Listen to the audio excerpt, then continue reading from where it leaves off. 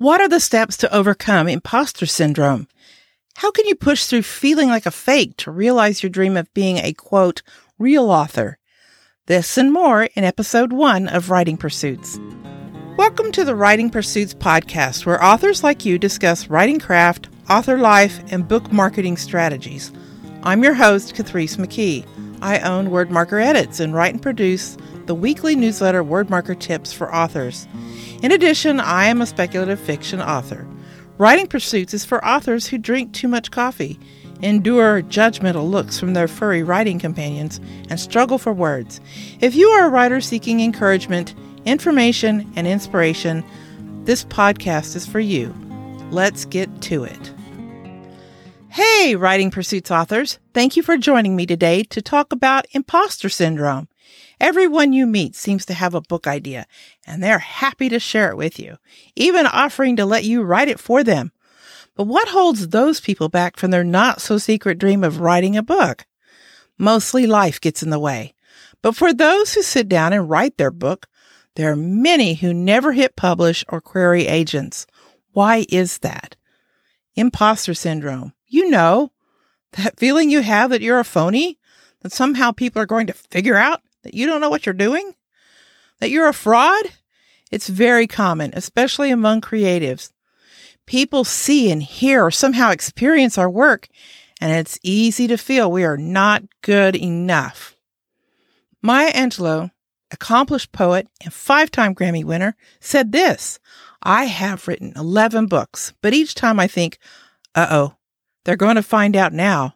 I've run a game on everybody, and they're going to find me out. And John Steinbeck, who won the Pulitzer Prize, said, I'm not a writer. I've been fooling myself and other people. I think authors are especially prone to negative self-talk. I'm not trained to be an author. I hear this from clients.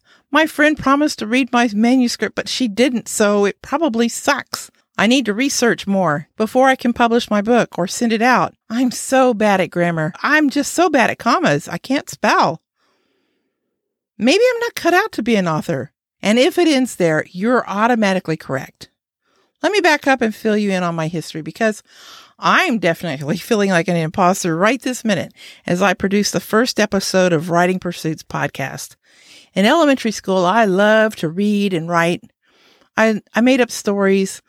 I remember this one time in 3rd grade, my teacher read my whodunit to the class, and we had to stop in the middle, and everybody goes, oh, and we came back the next day and finished it up, and it was great. I loved it. But you know, when you go to high school, all your counselors and your teachers are trying to prepare you to go to college, and they want you to become a white-collar worker somehow and to be paid well, which is just totally unfair, because what would the world be without all the tradesmen and all the people that make things? Anyway, don't get me started. But anyway, I did become a white-collar worker. I became a systems engineer. I was one of the few women who worked for my group at EDS, and so that went on for quite some time, too long. And then I decided to venture out and become a realtor. And then I decided to try teaching, and teaching was great. But what I really wanted to do was write. I came to own that particular identity, and I can safely say now that I'm an author. But now I feel like an imposter because I'm not sure I'm cut out to be a podcaster. This is all so new to me. These are things that are going on in my head. In my family, everyone knows I'm noun challenged. Y'all, words are hard for me. So why am I doing this? Well, it's because I'm a late bloomer.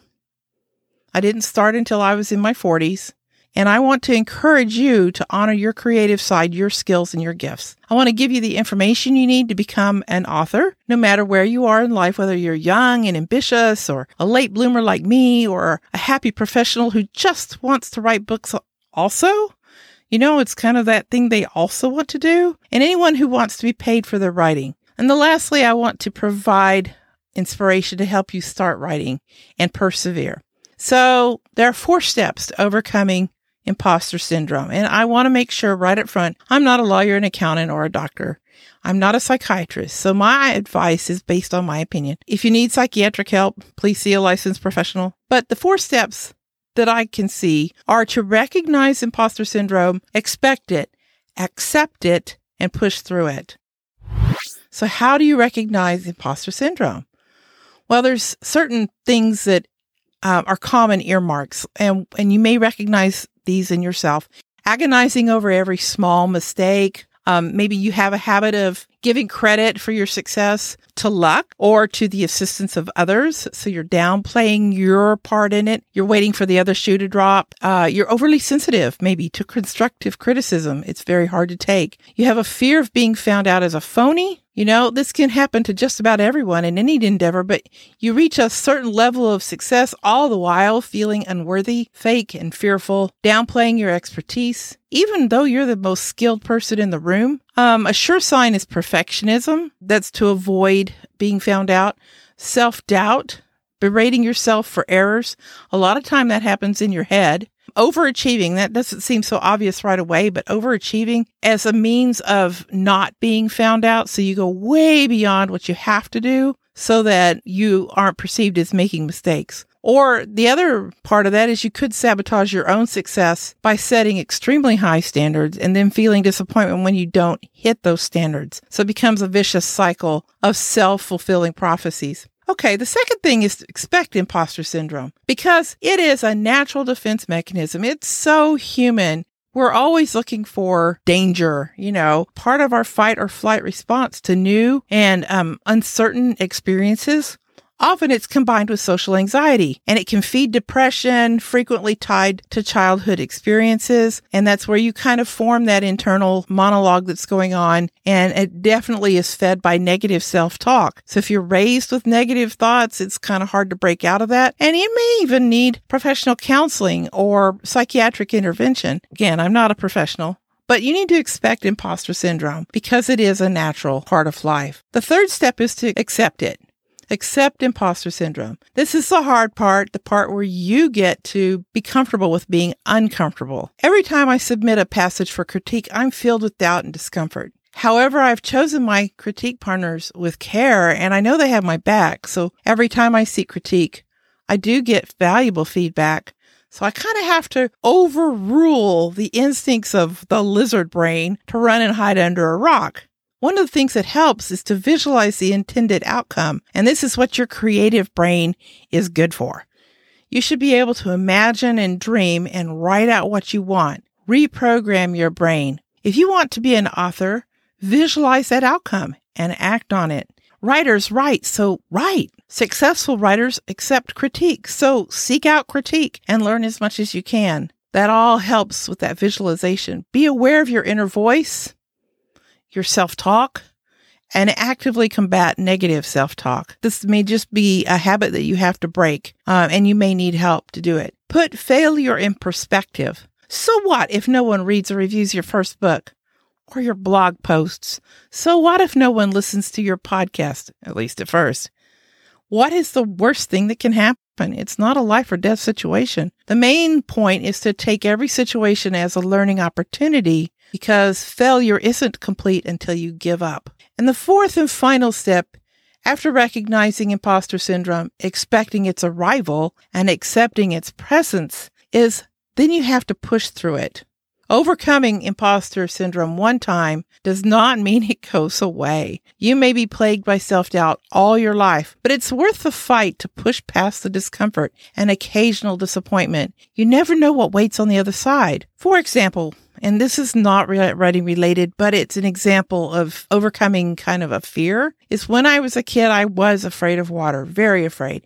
Any body of water greater than the size of a bathtub was a source of discomfort. Source of anxiety. It was a bad thing. So when I was 4 or 5, my dad attended NMSU, New Mexico State University, on the GI Bill after he got out of the Army. And the university had a wonderful aquatic facility. I still remember it. Students' families were permitted to use their giant swimming pool at certain times.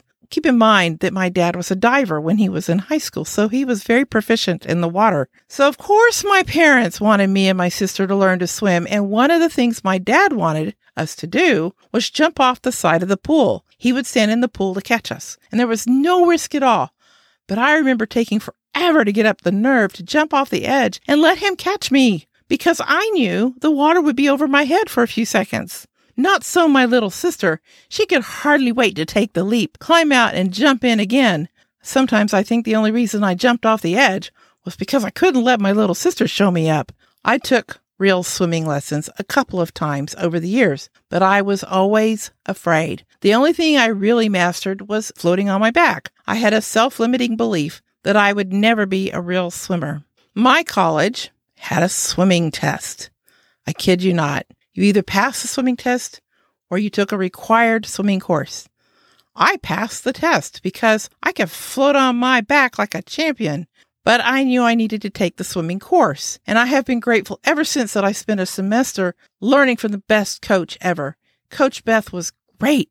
I learned to do all sorts of strokes and cope with my fears. These days, I still have a healthy fear of the water, and I will never be a competitive swimmer.